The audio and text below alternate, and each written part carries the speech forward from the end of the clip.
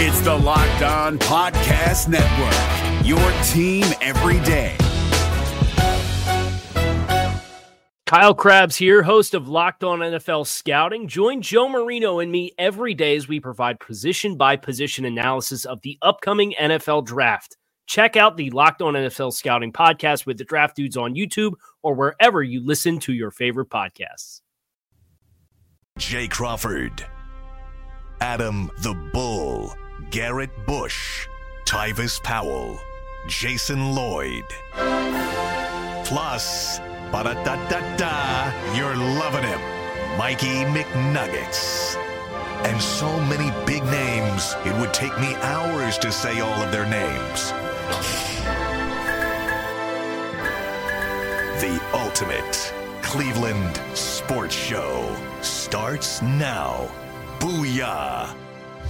That off? Hey, here we are. Welcome. Anthony's still on set with us today. Anthony making an appearance on the show today. Never Yeah, takes what his up, hat Anthony? off, Anthony. Never. Always got that ski cap. There you go. Wow. You just got a haircut, and Anthony. he got You a should be cut showing too. off your hair. And he got a cut too. He was like, "Shut up, leave me alone." There it is. Welcome to the Ultimate Cleveland Sports Show. Coaching moves afoot. We've got all kinds of conversation based on the coaches that are going, the coaches that may be heading to the Browns. A lot to get into there on the guest list today. Aditi's going to join us. That's always fun when she's here. She's going to give us her insights on why the coaching changes were made. It's interesting. There's a lot going on with the whole thing. I'm confused. A lot to talk about. And a lot of, I will say this, I'll start with this.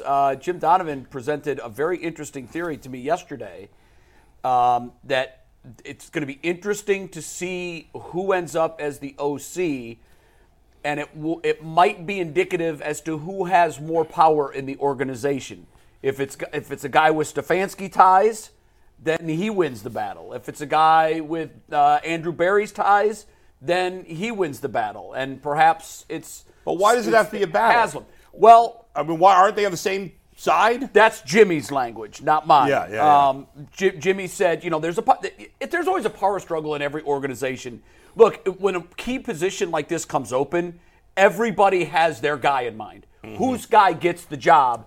According to Jimmy, and I agree with this, you could say this for almost any organization where there is a question as to who's ultimately at the top of the food chain and calling the biggest shot. So it's not really we hate each other, but no, I think my choice is better than your choice. Exactly. Now, I've always been of the mindset that the head coach should pick the coaches. Without a doubt. They're the guys that are working most closely together. Yes. And I've always thought it was a meddlesome franchise that has someone else in the organization telling the coach who his assistants are going to be. It never made sense to me. You know what, to me, this is going to be a funny offseason because I get the feeling that now, we were really excited about what they did with the meager parts and pieces they had. It looks like they may not be so excited about that season. Which is like... You know why they're not? What they did is not repeatable. That's right. So if you're Kansas City and you win the Super Bowl or you make it to the AFC Championship game and all of your key pieces are coming back, you stay put. Yeah. Because what they do year in and year out is repeatable. What Buffalo does year in and year out is repeatable. Of all of the blueprints to the playoffs, the Browns have the most unrepeatable blueprint of the 14 teams. You mentioned Buffalo. Buffalo struggled the first part of the year. They did. They had to get hot. They changed their offensive coordinator. They had a 5% chance to make the playoffs at week 11 or 12. Pittsburgh as well. Yeah. Single-digit opportunity to make the playoffs. But you got the quarterback, and when you did get hot, they're like, so you meaning to tell me they didn't play well all year, but they still got the 2 seed? Right. They still go to – so it changes your whole mindset on what you got because you're like, well, I don't know if that's – we can't do this As again. poorly as they played, think of this. They will likely host Kansas City. Yeah.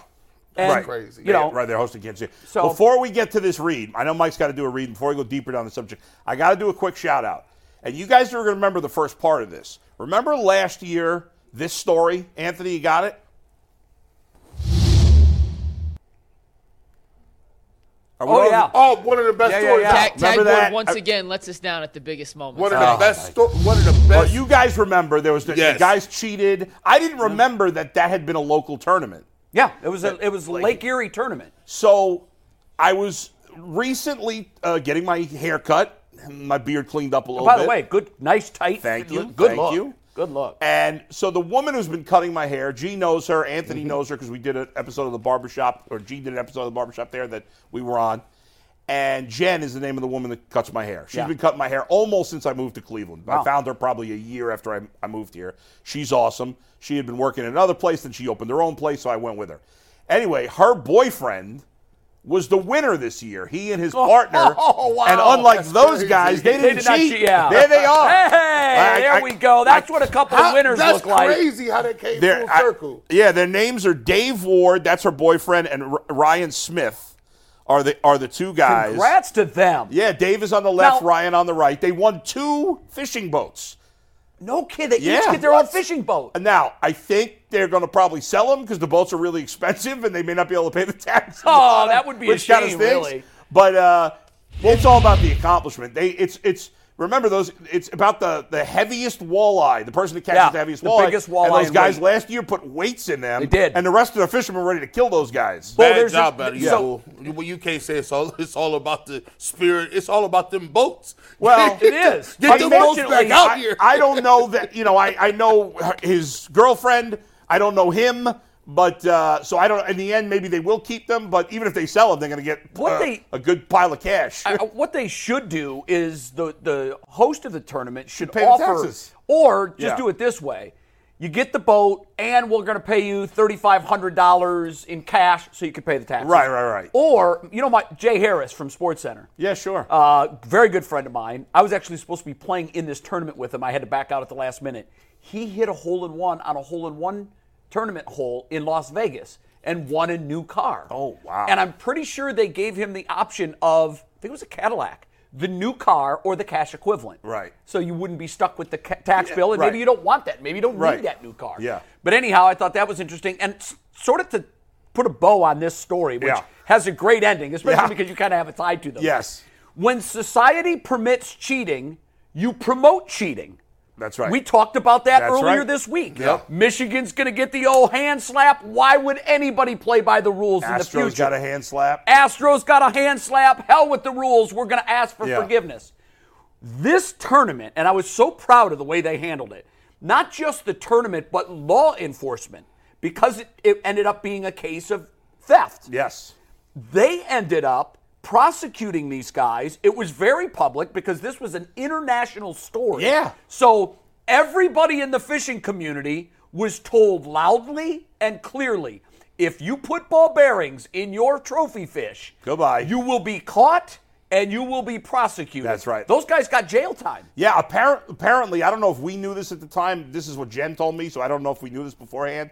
She said that the reason there was such a high level of anger towards these guys is they had won some other tournaments before. A lot of other tournaments. Okay, I didn't know that or I didn't remember that. You can hear in the background of the video when they gutted the fish and the ball bearings spilled out. Yeah.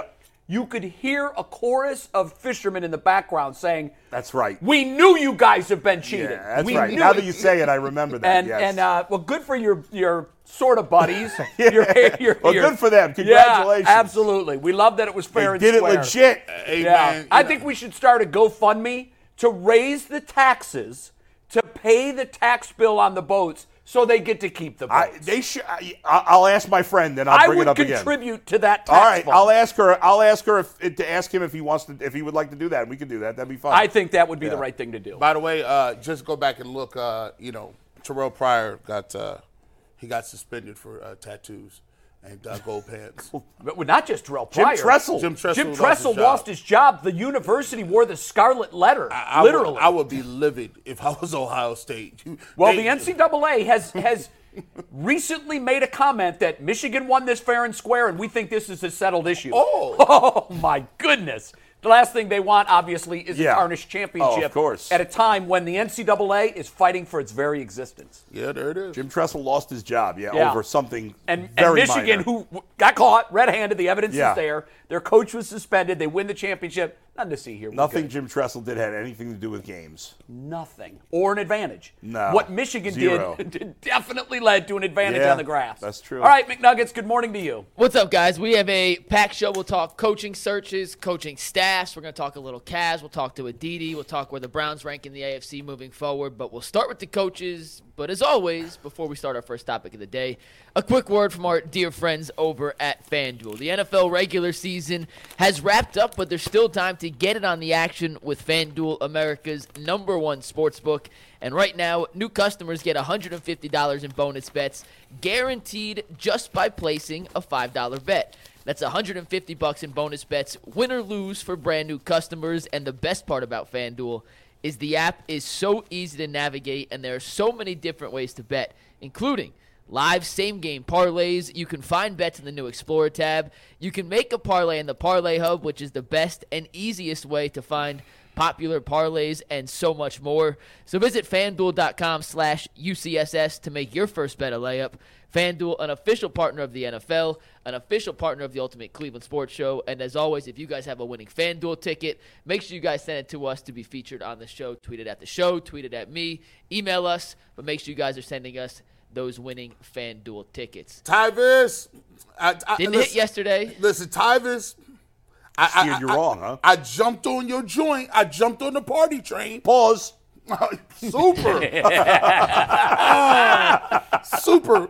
Yeah, Giannis didn't play, so I didn't know what voided means, right? I didn't know what voided means. So, like, Giannis didn't play, so I get this notification. Doesn't count. Don't count. Just that leg of the parlay, you can still keep the bet alive. It just changes the odds. Bet was still alive. Giannis was out. Damian Lillard over 2.5 3-pointers. Laid an egg. The Bucks didn't show up yesterday. I was so mad. Jared Allen did his part. 10 rebounds. Donovan Mitchell 6 assists and plus. He did his part. Damian Lillard, once again, 6 assists you needed to get. You got 5. Brook Lopez did not hit his 2+ threes, and Damian Lillard only had 1 3-point shot. And your boy G. Bush, if I would have won, I would have got like $600. However, we didn't do anything. So Tyvis, your 10-leg parlay turned into a Minimoski move. But today's a new day, so send your parlay winnings to Mike. Let's go. Yeah, there's winners every day. No winning ticket today? No winning ticket today, but I hope there'll be plenty flooding in our inboxes over the next few days. But let's talk a little Browns coaching staff, guys. AVP out. The offensive coordinator search has begun. The Browns actually interviewed their first candidate to replace AVP. Today, Steve, you can take tag board full, but it's Andy Dickerson, the Seahawks' current offensive line coach and their run game coordinator. We'll get into our choices for candidates first, but guys, he used to coach in Cleveland under the Mangini staff and back in 2009. Are you guys familiar with Andy Dickerson at all and what he may potentially bring to the table as the offensive coordinator of the Cleveland Browns? I was not. I never heard of him before that tweet. I asked around. Good reputation. A lot of the things that were said about Stephen Vogt, the Guardians' new manager. Yeah. Good dude, competent, players like him. Other than that, I did get a couple of responses from folks that have been covering the league for a long time. Said, I've never really had much dealing with him. Couldn't tell you. So I wasn't able to find out much about his philosophy, his style, or any of that. Right. We'll see what that leads to. No disrespect, man. Listen, I know y'all gotta interview certain specific candidates in the beginning, and I know you just warm your way up to it. But the Browns have to get an offensive mind in here, man. If you're gonna make the move for Van Pelt to get out here, we don't need 2 offensive line coaches. Like, I've been around offensive. Like, look, Bill Callahan has been a head coach in college football. He's been a head coach in the pros as well. If you're gonna make the move to upgrade and shake things up a little bit. Yeah. I need an offensive-minded guy. I don't know what they're going for here. Can I ask a question? Do we know for sure that Dickerson was in to interview for the OC job? Do we know that? Yes. That was confirmed to interview for the OC job. Now, there is rumors. Can I ask who reported that and who confirmed it? Mary Kay confirmed it. Jones he came on the show. Jermaine Jones, NBC Sports. Oh, okay. The reason I asked reputable source. It's possible we lose Bill Callahan. Well, that's what I was getting to next. Yeah, we're going to get to that. My train of thought on this is, there is a chance that they lose Bill. Yeah. If Bill is gone, well, then I think, from what little I know of this guy, I think he fits the suit. You ever been in an interview that's a little bit above your steez? Yeah, you don't got the experience yet, but they say, listen, we like you interviewed well.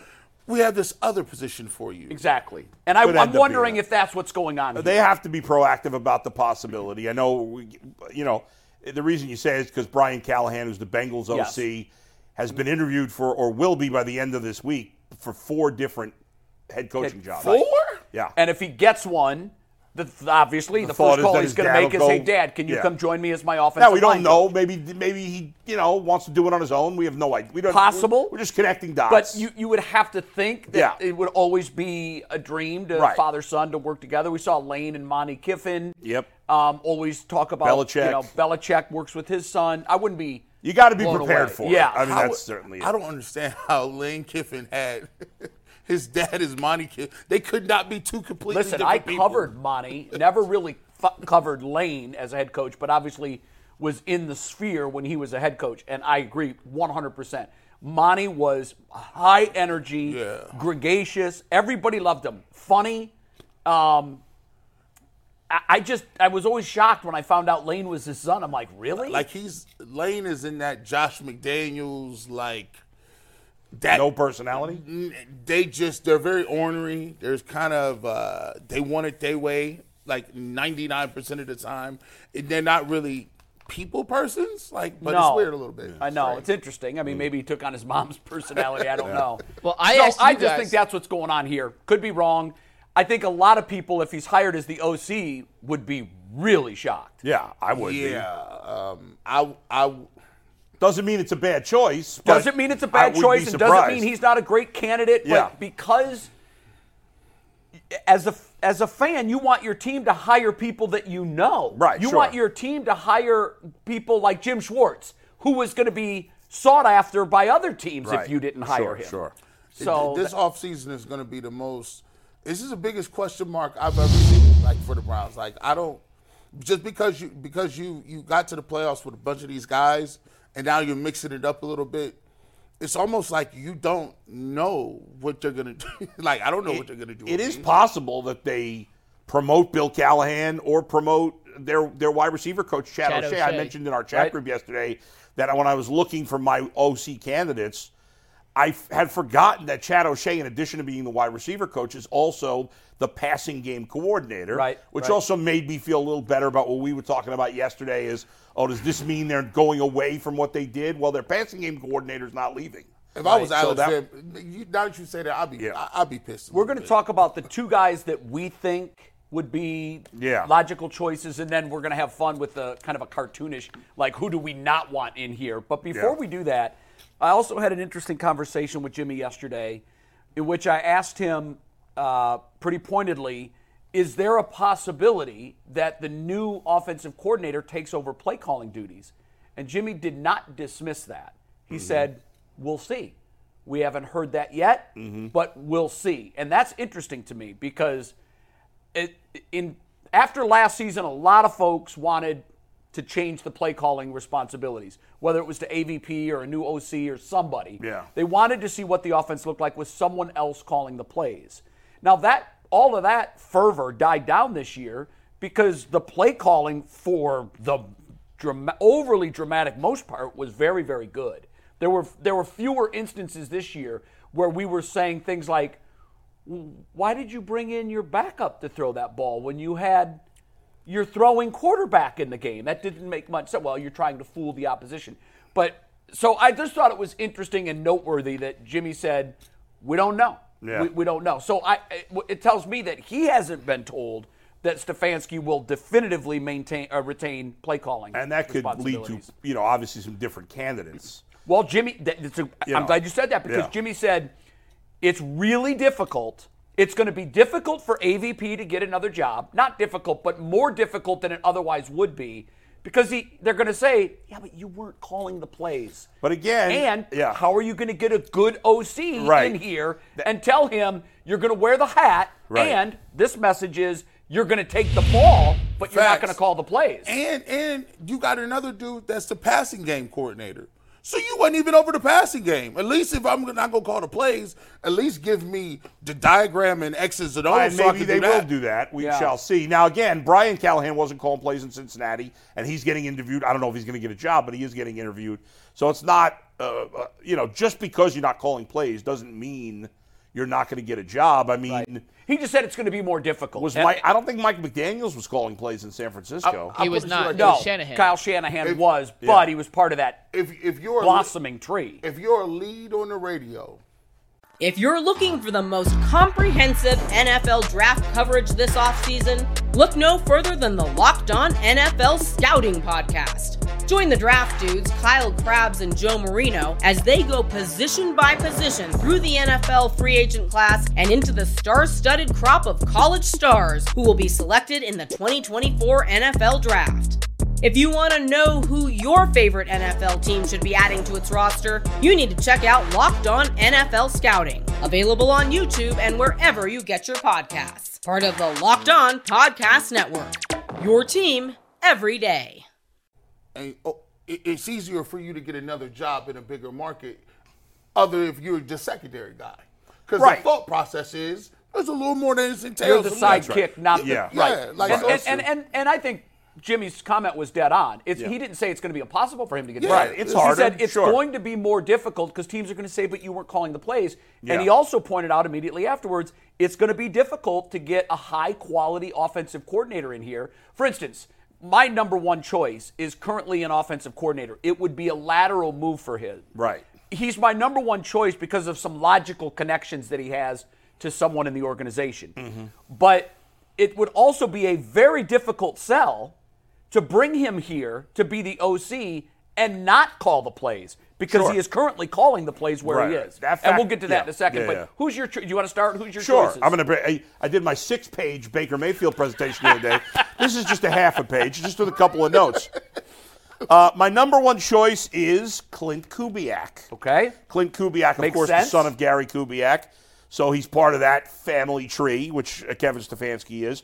Clint Kubiak worked under Kevin Stefanski in 2013, 2014, and again in 2019. Kubiak had left, and then he came back. He went to Denver. In 2019, that was the year Kevin Stefanski, of course, was his 1 year as OC in Minnesota, and Clint Kubiak was his quarterback coach. Right. So obviously, there's a lot of family connections between the two. What's he doing right now? He is currently the passing game coordinator for the 49ers. Again, their passing game looks pretty good. It does.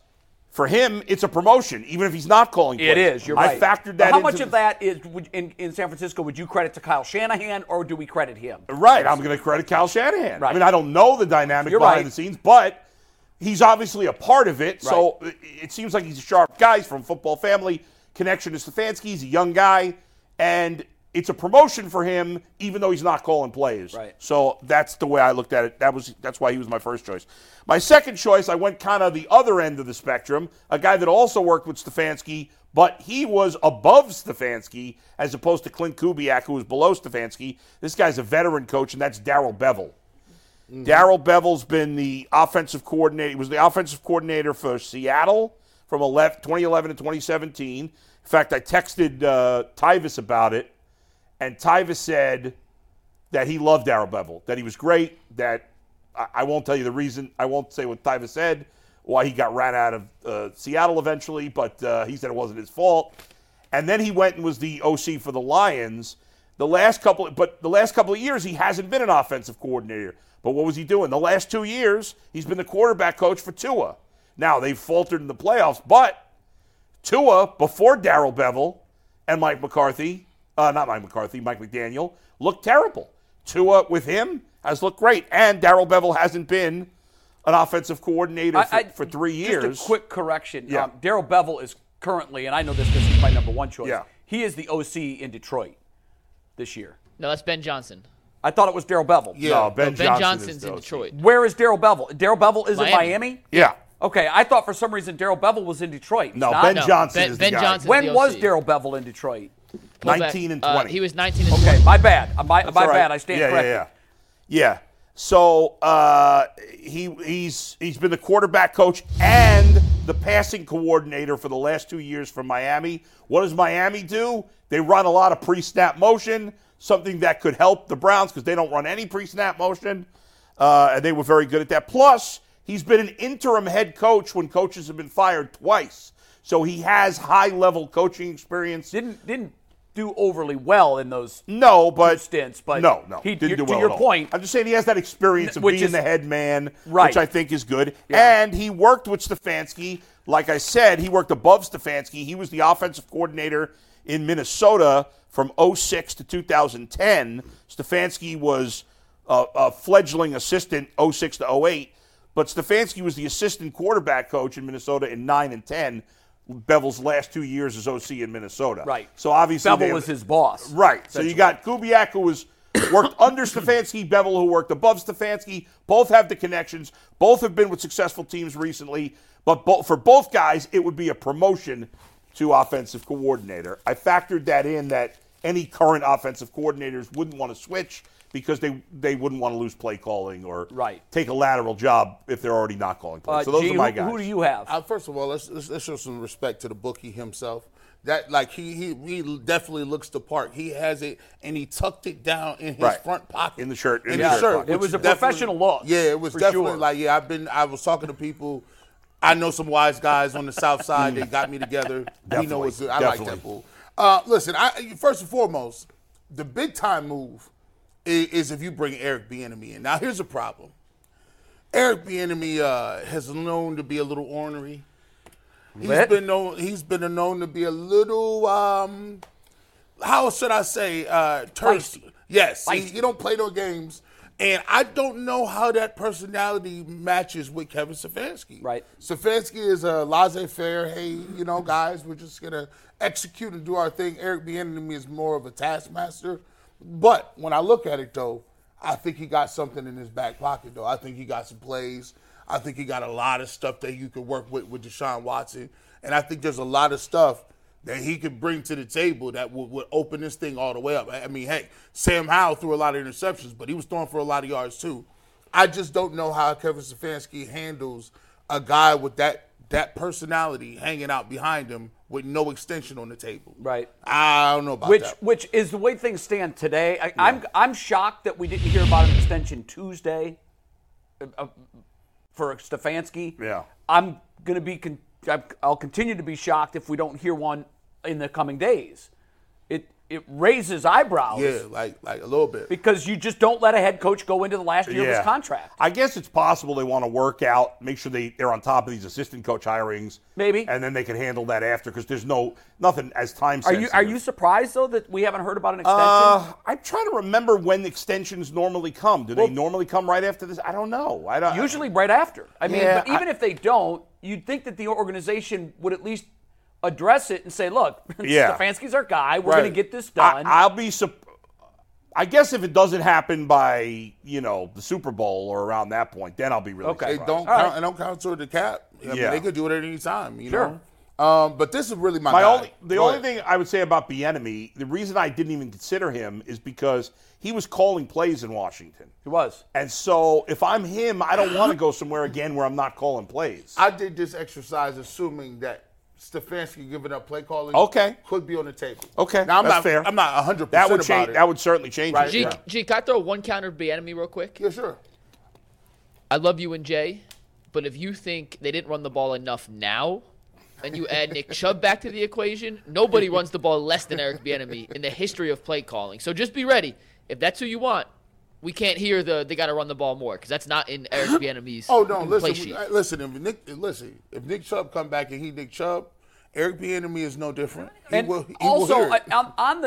the thought that he wouldn't want to leave Washington for Cleveland, he's dangling in Washington. Yeah. Well, I'm saying like he's going to be looking to get a job with play calling because he might not get it. Do you think? See that? I wish we could go back and find that tape. When I say that's the dumbest move you've ever made in your life, was going to Washington. Yeah. It happened just the way I said it. Now you're looking around, and you might not be a coordinator. And here's the problem. The luster of and I know that the Kansas City offense took a step back in his absence. Yes. So he's got that in his tool bag for arguments. Yes. He can say, look, They had pretty much the same offense they won the Super Bowl with last year. What happened? Because we've asked, what's different? The receivers are still mid.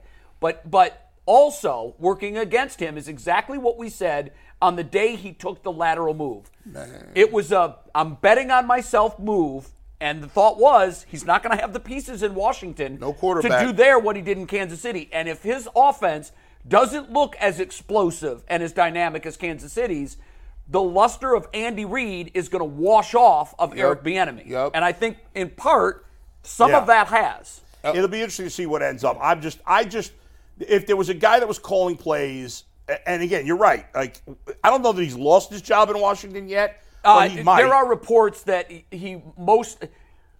obviously, a new head coach is going to want their own guys. And the new head coach is most likely going to want their guy. Right. So his future is very much up in the air. But he's going to want to call plays. Now, he may end up in a situation where he can't get a job calling plays. Right. He's not even reportedly getting an interview. Think about it. For the head coaching job. Right. No, if he stays in Washington, it will be as the OC. So that means, that your ultimate goal is right there. They didn't even bring you in for an interview. Yeah. That's all bad. Now, who's your second candidate? What'd you say? Who's your second candidate? This is the best candidate for me. Let's see. This Zach Robinson guy. He was matter of fact, the Saints requested to interview the Rams he's the quarterback coach for the Rams, and he's a passing game coordinator. Now, he was where we at? He's 37, former quarterback, played for the Bengals from 2011 to 2013. He had a couple stints with the Patriots, Seahawks, Lions. He began his coaching career with the Rams assistant quarterback coach in 2019. Was their assistant receivers coach, but he was promoted to the quarterbacks in 2022. He did call some plays. Like, he called one game they publicized.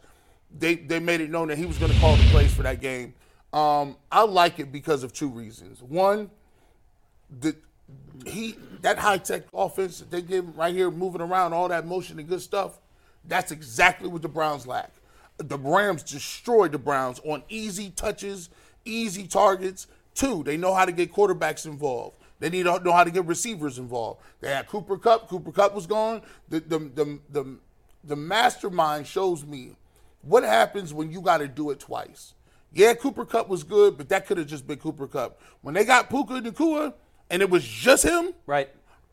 Got you. Then they got Kyron Williams, and he was rolling. I said, okay, they got something down there. Now, if you could get him, and the thing I love as well, McVay even has so many playbooks. He has the old school golf playbook where everything looked the same. Like, they would just run the same play, and it would be like, nope, Robert Woods is going to get it. Nope, Cooper Kupp is going to get it. Nope, we're going to hand it outside zone.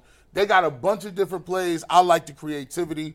I think if you bring this young guy in, that's a nice move. But you probably have to offer him play calling. Right. McNuggets likes him as his first choice. Why? Yeah, he was actually my first choice. I was saying before the show to Bull, the Browns finished this season ranked 31st in the NFL in motion before the snap. The Rams finished second. So we're going from top of the league to bottom of the league. And Who was first, Miami? Miami, yes. Yep. So and that's where Darrell Bevel comes in, who's my second choice. Right. So I'm looking to bring someone in who complements Stefanski's skill set. McVay runs a West Coast offense with a ton of play action under center as well. So when you look at what Zach Robinson brings to the table, it's kind of an extension of the same offensive philosophy, at least, with some new gadgets that he doesn't currently have in the playbook. Yeah. And you add those elements into it, which hopefully Zach Robinson can bring over. We call that the stimulus package. Yeah. That's a stimulus. That's $1,300 with one kid, $2,600 with two kids. But I like him a lot. I think Robinson's a good choice, too. He would have been my third choice if we went three on the list. So the way I did it was I went 1 and 2, the guys who I thought were going to get it, not the guys who I want. I like Robinson because of his pedigree. Worked under Belichick, worked under Pete Carroll, but most importantly, in his biggest role, he's worked under McVay. Yeah. And I think that McVay is one of the most innovative passing game minds in the NFL right now. I don't think that's a stretch.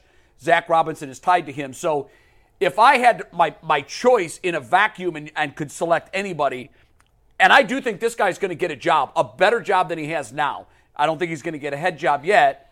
Pause. But I think he's going to get a better job, okay? He's going to get a better job, I think. And by that, I mean an offensive coordinator somewhere, or maybe it's here. The names that I gave you, I think that I even though I totally brain farted that Darrell Bevell is not in Detroit anymore, immediately what I thought of was I knew that Bevell was at one point Kevin Stefanski's boss. Yeah. And I checked around with a couple of people yesterday here was the question. Bevell, Stefanski, close? Close. To the point where someone told me that Stefanski recently, and I don't know that they didn't say this year, but since being here, would run game plans by Darrell Bevell. What do you think of this? Which isn't uncommon. A lot of friends that work together will, especially because maybe Bevell played this opponent earlier in the year, also has a good grasp on what that team does defensively. So it's not completely out of the realm of normal. I think people, good friends. It happens a lot. All the time. Parcells and Belichick used to talk. Even though their relationship was a little crazy, there were times where they would talk about game plans. And it's not uncommon. So the fact that Stefanski, what that tells me about Stefanski and the way he views Darrell Bevell is he has a great respect for him. Sure. A great respect for him. And when I asked, are they close? Are they tight? I didn't get anybody that said, no, they were just, tangentially tied. I've been told that they have a good relationship. They're close. And that, again, Bevell sometimes has helped with game plans, or at least, they've had conversations about that kind of thing. So that would be my number one guess. Again, not my number one pick. My number one pick would be Robinson. Robinson, by the way, interviewing for the Bears offensive coordinator job today. That just was reported by AVP. Yeah, he's going to be an OC. It's just going to be where. I think, he's proven enough with the Rams as their quarterback's coach that he's ready to be an OC. Now, again, not my choice. But if you're reading between the lines here, you have to have Eric Bieniemy in there as if I'm setting odds on who it's going to be. First it's Darrell Bevell, then it's this guy, Eric Bieniemy. Why? It was widely reported that just before asking the Houston Texans for a trade, Eric Bieniemy advocated for the Texans interviewing Eric Bieniemy for their head coaching job. They went another way. Yeah, Deshaun Watson. Who did I say? Eric Bieniemy. Yeah, Deshaun Watson had told the Texans brass, I want this guy. I want you to talk to this guy. I want to work with this guy. When they didn't even interview him, and by the way, the move that they made was laughably bad. It did not work at all. So maybe in that regard, Deshaun Watson was right. But Deshaun Watson, once upon a time, wanted this guy to be his play caller. And it didn't happen in Houston, and that's why I think as we look at this from the outside, I think if they go with Bieniemy, I think we're going to have our answer to whose voice is the loudest right now in the Browns organization. And it would probably be Deshaun Watson. I think that would, to me, I would look at it from Stefanski. I would say, look, I would almost just do it just for the simple fact that I know that if Stefanski does not get an extension here, right, he can ride that out and say, they didn't fire me. They just didn't give me no extension. Right. I tried everything I could. You know what? We got Deshaun Watson. I went and got another coordinator. I'm a team guy. I did what was best for the organization. We thought we'd bring Eric Bieniemy in, work with Deshaun. Didn't work out. I think Stefanski would be one of the rare coaches that is let go that gets an immediate interview with three other teams. One of the rare Browns head. Why does a guy who just won 11 games with a team that had no business winning 11 games have to do something that he doesn't want to do? That doesn't make much sense to me. That's the question. I'm not saying he doesn't want to hire Eric Bieniemy, but I'm just saying in general, why it makes no. It's not like he was. We shouldn't be reacting to this as if he had the season ended in a disappointing way. Every team that loses in the first round of the playoffs is disappointing. This Browns team, as they were constituted with the injuries, had no business winning 11 games. But the contradictory part is, if you fire your offensive coordinator and you're telling me that you had no business winning these games, then why is the offensive coordinator getting fired? Which is exactly why I don't understand it. Because, listen, if Stefanski had to do with this decision, and I was reading, I can't remember now who read it, but I was reading, or wrote it, but I was reading this morning, may have been Mary Kay, that was saying, hey, listen, that it seems to be a mutual parting of the ways between Stefanski and Alex Van Pelt. I think the other two coaches are separate. If that's the case, then okay. So it's not this, well, we have to make a huge move because it's a disaster. I just don't know if that's the case. I think we're reading into that. Maybe that's it. But you're always trying to get better. Now, if this is a move that the front office forced on him, well, that's a different story. And I tend to lean more that way. Well, if that's the case, it doesn't feel like a Stefanski move. If that's the case, then the Browns just have to overcome what some teams don't, which is a pain-in-the-ass meddling owner. Yeah. And that's unfortunate because Kevin Stefanski's done a really good job and shouldn't be forced to make a move that he doesn't want to make. When you force coaches to do things they don't want to do, that's not going to work out in the long run. No, and you hand them an excuse for failure. Right. Like, yes. If the head coach, and I just don't understand the hierarchy here, but the head coach needs to pick guys on his staff that he's comfortable working with. Mm-hmm. If he's forced to work with someone that he doesn't have a relationship, that he doesn't feel comfortable with, there's automatically adversarial relationship. It's not going to work out well. I don't know why teams do this. And again, I don't know that the Browns are doing that. Well, one of the things that I think you have said continually, and I know others that have been around the team say that one of the things Jimmy does is to pit A against B. Yes, he does. If you handcuff a head coach with an offensive coordinator that he does not want, that's a problem. You automatically tell the head coach, this is my guy. And the whole team knows it, too. And now you've got an adversarial relationship between two of the coaches that need to have the best symmetry on the team. All we can do at this point is hope that's not the case. Hope and pray. That's it. Mike? So we gave our candidates. I also asked you guys to give us our worst candidates. And, Bull, your answer aligns with the Super Chat. I want to just throw it in here because it's timely to the conversation. But Dan Blakely says, if we want old Deshaun Watson, we need Bill O'Brien. Naming anyone outside of Bill O'Brien is only hopeful speculation. Bill O'Brien has proof. No assumptions needed. But when I asked you guys who you thought would be the worst possible candidate, Bull, you said anyone from the Bill Belichick tree, which including in theory, Bill O'Brien would include Bill O'Brien. That apparently so was Tony Gross's answer because all these old guys, they don't know what the hell they're talking about. I don't want anybody from their Bill Belichick tree. They're all poisonous. They all suck. And I don't count Vrabel as part of the tree because he didn't coach under. He played under him. He played under him, so he doesn't count. All those guys from Belichick's tree suck. They're not good as coordinators, only except when they're in New England. They're not good anywhere else. I don't want any of those guys here. I think Deshaun Watson played well in spite of Bill O'Brien. Maybe I'm wrong. We'll find out. But I want nothing to do with Bill O'Brien nor anybody else. Well, you could get the answer to that. Just go to Deshaun and say, thumbs up, thumbs down. Bill O'Brien. Yeah. I'm pretty sure he'd give a thumbs down. I don't know. I've never heard him say anything disparaging against him. Maybe they had a great relationship, and I don't know. I don't know where things stand there. I think he would. I think he would extend his rehab on his shoulder all the way into the 6th game this season until Bill O'Brien's contract is out. Right. Yeah, I'm still rehabbing, doing some soft tossing over here. Gee, you said Hugh Jackson or Matt Nagy would be your worst possible scenario. Why one of those two? Bro, Matt Nagy. And I was going to throw a third person in there. Who's that dude that used to was the quarterback coach or the offensive coordinator where Peyton Manning was in Denver? He's now with the Jets. And then Adam Gase. That guy. Yeah, he's not with the Jets anymore. I could swap. Hugh Jackson was hilarious, but Adam Gase or Matt Nagy, y'all just like saying his name, by the way. That is not Charles Nagy's cousin, and he's not good either. Like, this is crazy. Like, no, Matt Nagy should not get jobs.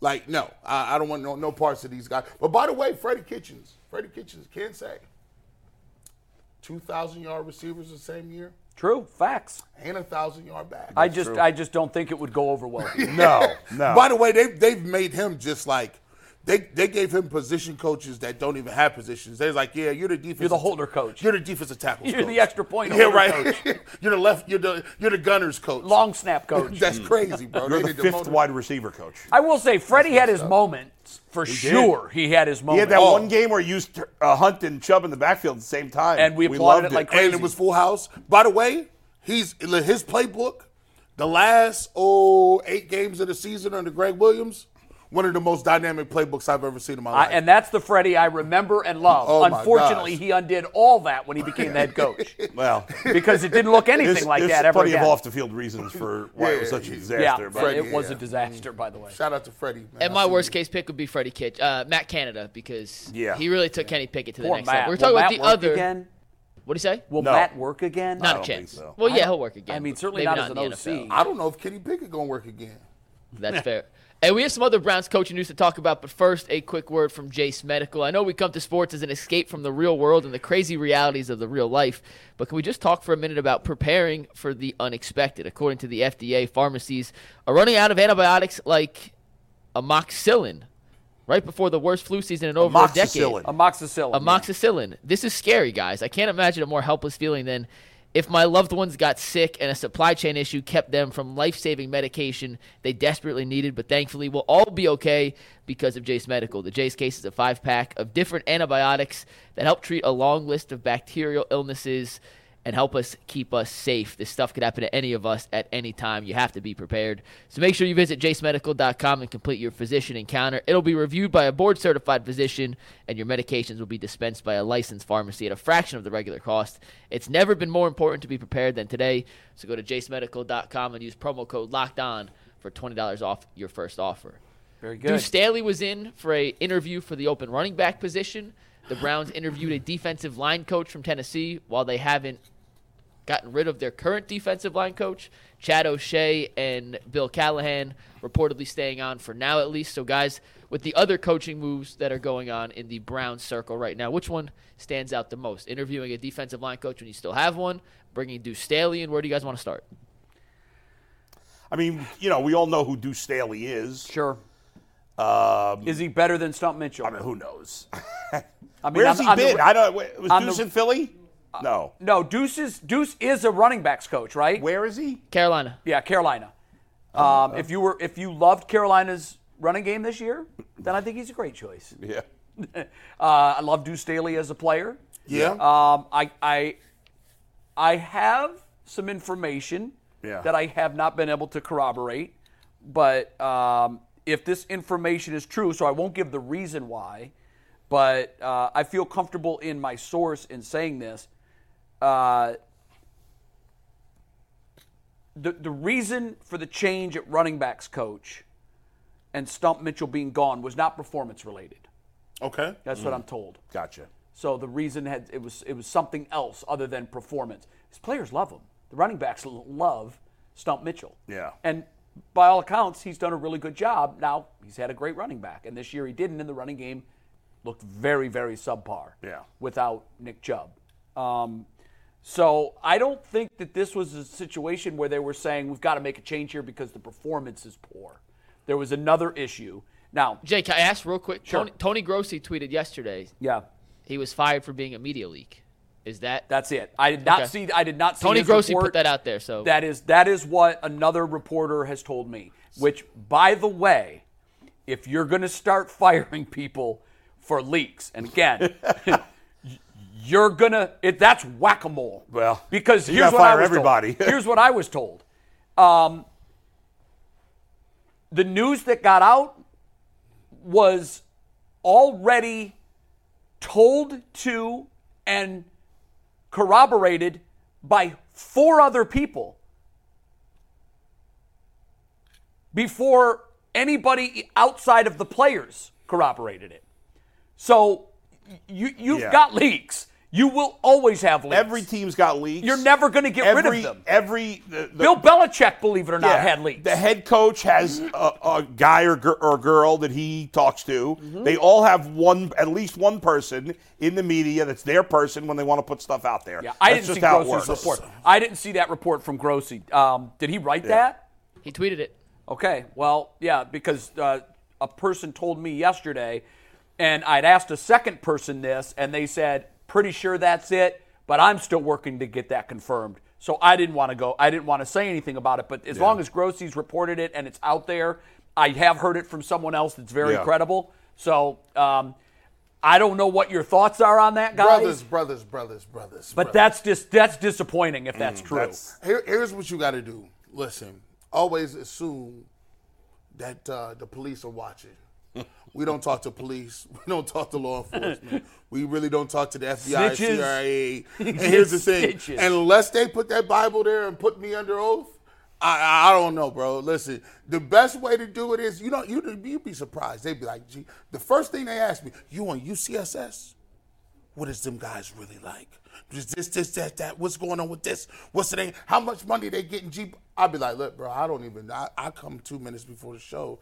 I just do my thing and go home. Like, no, you're not getting that from me. I don't know him like that. Like, just already know. This is crazy that he lost his job because he was leaking. But that was what happens when you ain't on the top of the food chain. You can't leak if you're the running backs coach. If you're the passing game coordinator, you can get that off. You can't get that off if you're the running back coach. Nope. Yeah. What in general, I mean, I just feel like it's an overly meddlesome. I think the only reason I would fire somebody for something like that is if I felt their intentions were coming from a bad place. Sure, and maybe they felt that way. Maybe there's a history of this. Right. They've traced things to him. Yeah. And they've gone to him and said, Stump, we can't have that. Now, if that was the case and he was warned and he did it again, then you can understand it a little more. Right. However, this is what I'll say. I think the Browns and the way they handled all of this. They're sensitive. What? You didn't think it was going to get out? Like, they were very angry at how this story got out. And I don't understand why. Right. That's wasted energy. They always put together break a early. damn media release. It happened on Tuesday. Yeah. It wasn't broken until early Wednesday morning. Like, you had time to get in front of this story. And I'm told that the reason they're upset is because they obviously wanted to put their spin on the whole thing. Sure. You talking about people getting fired? He came out and was like, I confirmed that these guys are on their way out. I don't know what he leaked. I don't know what he told and to whom he told it. I have no idea of that. Again, I was told by two people that one person definitively, this is why. The other person said, I'm very, very sure that that's why, but I'm not 100%. Grossi said he's heard it all day. Grossi's reporting it. He must have confirmed it probably from someone else. So my thing is, stop being concerned about the stuff that you don't need to be concerned about. You did it. Now you're mad that the media reported it. We were going to find out. You think that we were going to be 6 games into next season and say, hey, where the hell's Stump? Do they not know the business? All this stuff gets broken before they're ready to do it.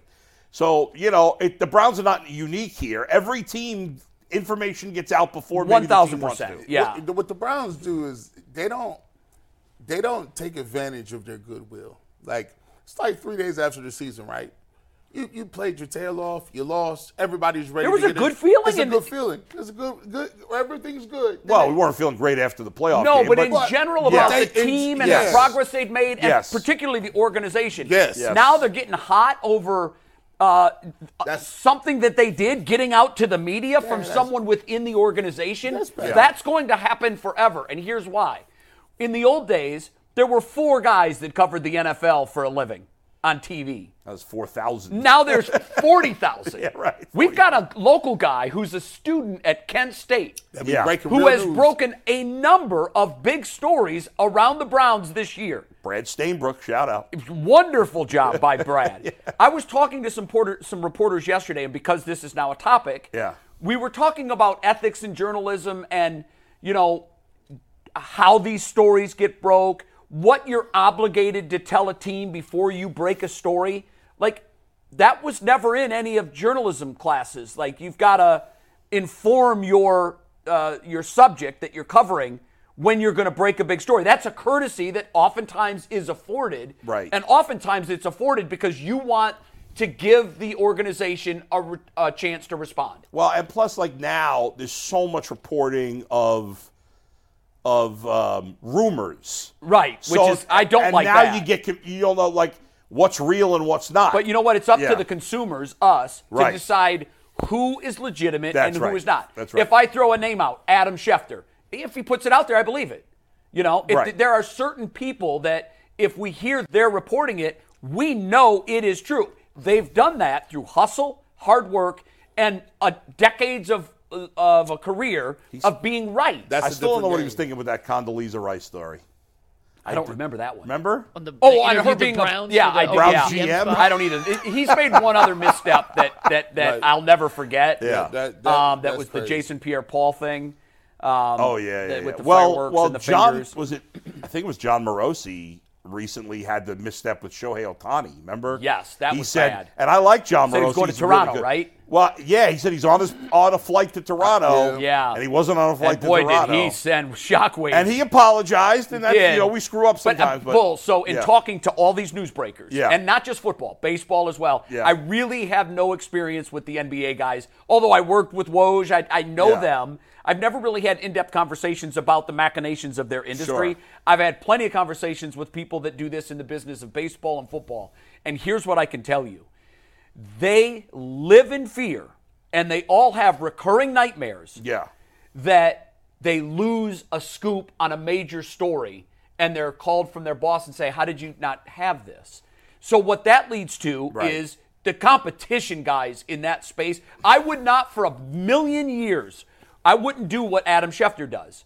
The man, his life is right here. That's right. And the objective for me, how I want to live my life, I want to live less here more here. And Adam is in his many phones. Yeah. And they live in fear. And what that does, Bull, to your point, it increases the pressure, and they're more likely to hit send before they're sure. absolutely sure. Because they want to be first. Now, I don't care if you're first. Just be right. These What's up, Jason? basketball dudes, like Woj, don't they have like a journalistic pyramid scheme? Like where they get smaller dudes that be like, there's some of that stuff. Yeah, go they have find people working for them. and then they be like, go find that information, give it to me, and it's my story. Which I think is, Of course. I don't like that. You know what? They're an industry. And what is an Yeah. industry? An industry isn't one person. An industry, you have people that work under it. Now, Yeah. Woj is never putting anything out there that he isn't completely sure is truthful. So now, if you're one of his underlings and you give him something that he runs with and it's wrong, Underlings you're is not funny. one of You're his gone. underlings Yeah. anymore. Like, You know what's you'll never interesting make it about into this that industry. field is that even though football's the biggest sport, baseball really has the most newsbreakers for whatever reason. I Yeah, feel you like might with be football, it's almost always either Schefter, Rappaport, or lately Josina. I mean, who else breaks news? And then There's a couple of guys that do. Baseball, Peter there's King like used to be big. right, he doesn't break any news Not anymore. Not anymore. Florio doesn't break news. They- Mortensen doesn't break they news made anymore. Rossini breaks news every once in give a while. the stimulus package to your boy Schefter. who? There's Yeah. Mike here. We're gonna come on together. Diana Rossini breaks news every once in a while. Yeah, once Here in and a there. while. Yeah, she Yeah, does. yeah. She's Darlington, got every- nice sources. They got But, a couple.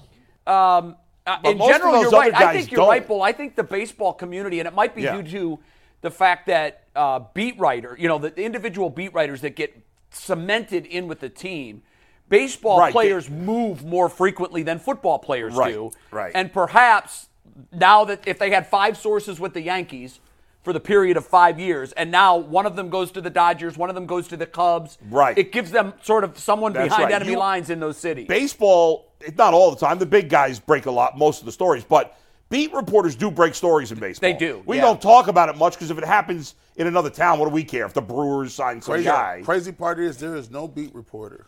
Who's the Indians beat reporter for TV and radio and Paul Hoynes Well, for Cleveland.com. Hoynes has done it forever, but- Zach Meisel for The Athletic and Mandy Bell for MLB.com. but there's no radio stations that have beat reporters. No. Well, we've said over and over again, this is a Browns town. Yeah. That's crazy. You have to have a daily Browns reporter. It has been, But- it was a tough adjustment because I was used to working in New York where baseball's so much bigger. I'm with you. I mean, baseball is, first in my heart, and I love covering it on a daily basis and having those nuanced conversations that you and I can have. But our audience is really not Well, I used to interested come in that. on, like when I was working in New York, because I was like the fill-in guy, part-time guy.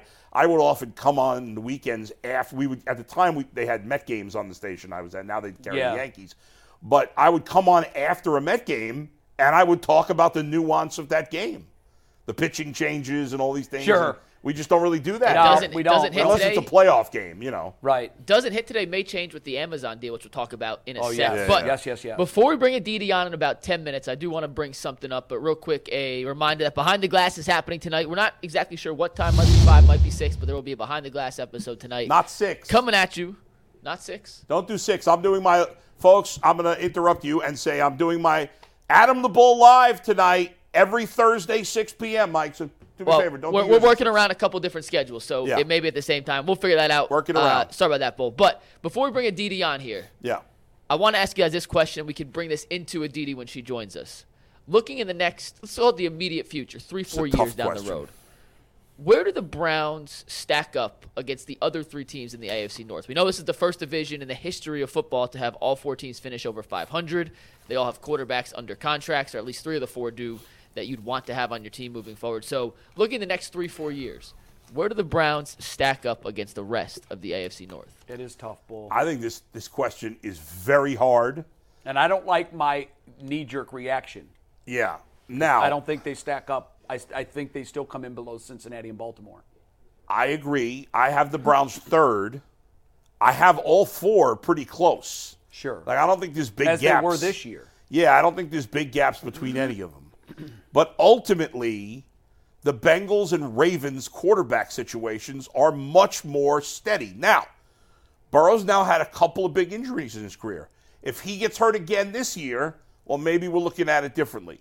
For now, I don't put him in that injury-prone category yet, but he's one serious injury away from joining the injury-prone category, and then I'm going to look at him differently. Well, his wrist injury, was that Yeah. a hit or was that just like his leg? It just happened. No, I think it was a hit. I can't remember for sure, but I'm pretty sure it was a hit. Remember, he showed up at the game and he had a Right. But he played. brace on, he and was we're like, playing where fine. did that happen? He had a bowling sleeve on that day. Yeah. So I don't know for sure. I don't know that it's ever been officially confirmed. Yeah, I don't know. And it might have been like he tweaked it and then it got worse with a hit. Who knows? Right. But, listen, if he misses a significant amount of time next year, I will have to look at him differently the following offseason. And that's fair. Right now, I'm not putting him in the injury-prone category. And he's the best. He's been, since he's been in the league, the most reliable quarterback in this division. Obviously, Lamar has had a better year, but Lamar's been a little more up and down. So I would put now it's so hard to me between the Ravens and the Bengals because the Ravens are better defensively than the Bengals. I think the Bengals have better skill position talent, but I think the Ravens have closed the gap, and the Bengals could lose T. Higgins. Yeah. So, and because Lamar... we kind of assume they're going to franchise him. I assume they will, but I don't know that for sure. Right. But I think it's a pretty safe bet they will. Right. They don't really have anybody else. They could franchise DJ Reader, but he's old enough where I doubt they would do that. But so I am going to put the Ravens here and the Bengals right here. So 1 and 1A. It's close, even though I still right now think Joe Burrow's better than Lamar Jackson. I think the Ravens are the team a little better than the Bengals, and then I put the Browns right here. I mean, it's that close. Yeah. I think the Browns roster on defense is better than it's definitely better than the Bengals on defense. I think skill position-wise, the Bengals are a little better than the Browns. I think right now, Joe Burrow versus Deshaun Watson's too big a gap for me to put the Browns over the Bengals. Okay. So I put the Browns 3rd and the Steelers 4th, but I think they're all close. Yeah. Like if you said... I've been picking the Steelers to go under 500 for the last bunch of years. I'm not going to do that next year. Finally, you've learned my lesson. If you said, they might have Justin Fields in there next year, and then then you can say this is a horse race again. Yes, and you say, well, who's the team in the AFC North that's definitely going to be under 500 next year? I can't answer that. No, I don't think there's anybody I would say definitely under 500. So I think it's really close. But right now, I'd have Ravens 1, Bengals 2, Browns 3, Steelers 4. I'm going to ride with that same joint. And I think the Browns, and a lot of people may be like, well, what? Dude, we're obviously better than the Steelers and the Bengals. See, what we got to realize is that we on a year-to-year ball game. And when you look at the consistent quarterback play, reason the Steelers not doing what they need to do, no consistent quarterback play. Browns did have 5 different quarterbacks, still made the playoffs. That's still not consistent quarterback play. You're not going to do that again next year. No, that's not replicatable. Now here's the thing, and I believe this is why the Browns are in 3rd, and this is beside the defense, beside the quarterback. The Browns have always and still have a problem with If you're looking for the most comprehensive NFL draft coverage this offseason, look no further than the Locked On NFL Scouting Podcast. Join the draft dudes, Kyle Krabs and Joe Marino, as they go position by position through the NFL free agent class and into the star-studded crop of college stars who will be selected in the 2024 NFL Draft. If you want to know who your favorite NFL team should be adding to its roster, you need to check out Locked On NFL Scouting, available on YouTube and wherever you get your podcasts. Part of the Locked On Podcast Network, your team every day. Scoring easy points. The Browns, everything they do is difficult. They refuse and they need to go overboard when it comes to getting talent at the receiver position and the skill position talent. They've always said, when you say the Browns, you think of, oh, we could get by with that. We think of, oh, we can make a move here, or this guy isn't that bad, or this quarterback can make that guy better. Our wide receiver room isn't that bad. That bad. When you look at these other teams, you got Lamar Jackson. You got to cover Lamar Jackson, and they go get him Flowers, right? He got 1,000 yards in the first year. You got lucky because what's his name? Mark Andrews got hurt.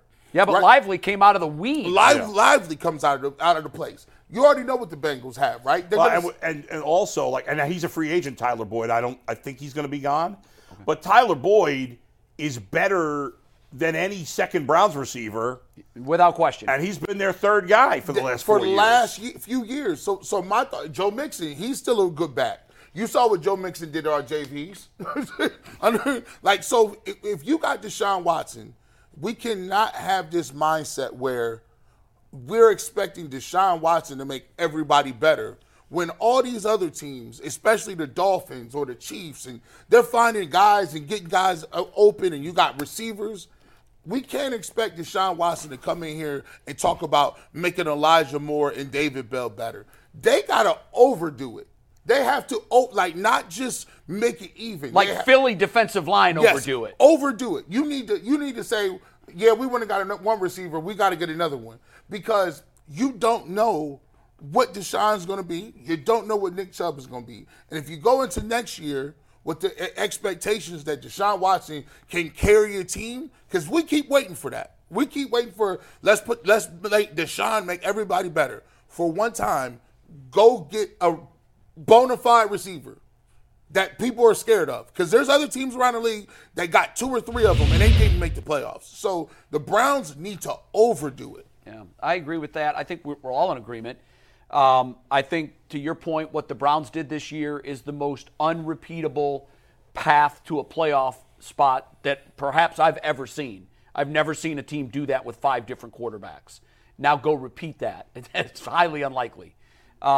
We don't know what our best player on offense is going to be coming back. We don't know what our most important player on offense is going to be coming back. The Bengals and the Ravens have answered those questions. The Ravens reload. Ohio State always used to say, we don't rebuild, we reload. That's what the Ravens do. Andrews goes down. Oh, they've got a weakness. Lively becomes a star. Zay Flowers, out of the weeds, becomes, he was good coming in. We knew he was going to be good. No one knew he was going to be that good. Here's something that we haven't seen yet from the Baltimore Ravens. How are they going to use Cook? Is he going to be an X factor? Does he have gas in the tank? So I think that Baltimore, and if you ask me in 3 weeks, I'll have a much more definitive answer.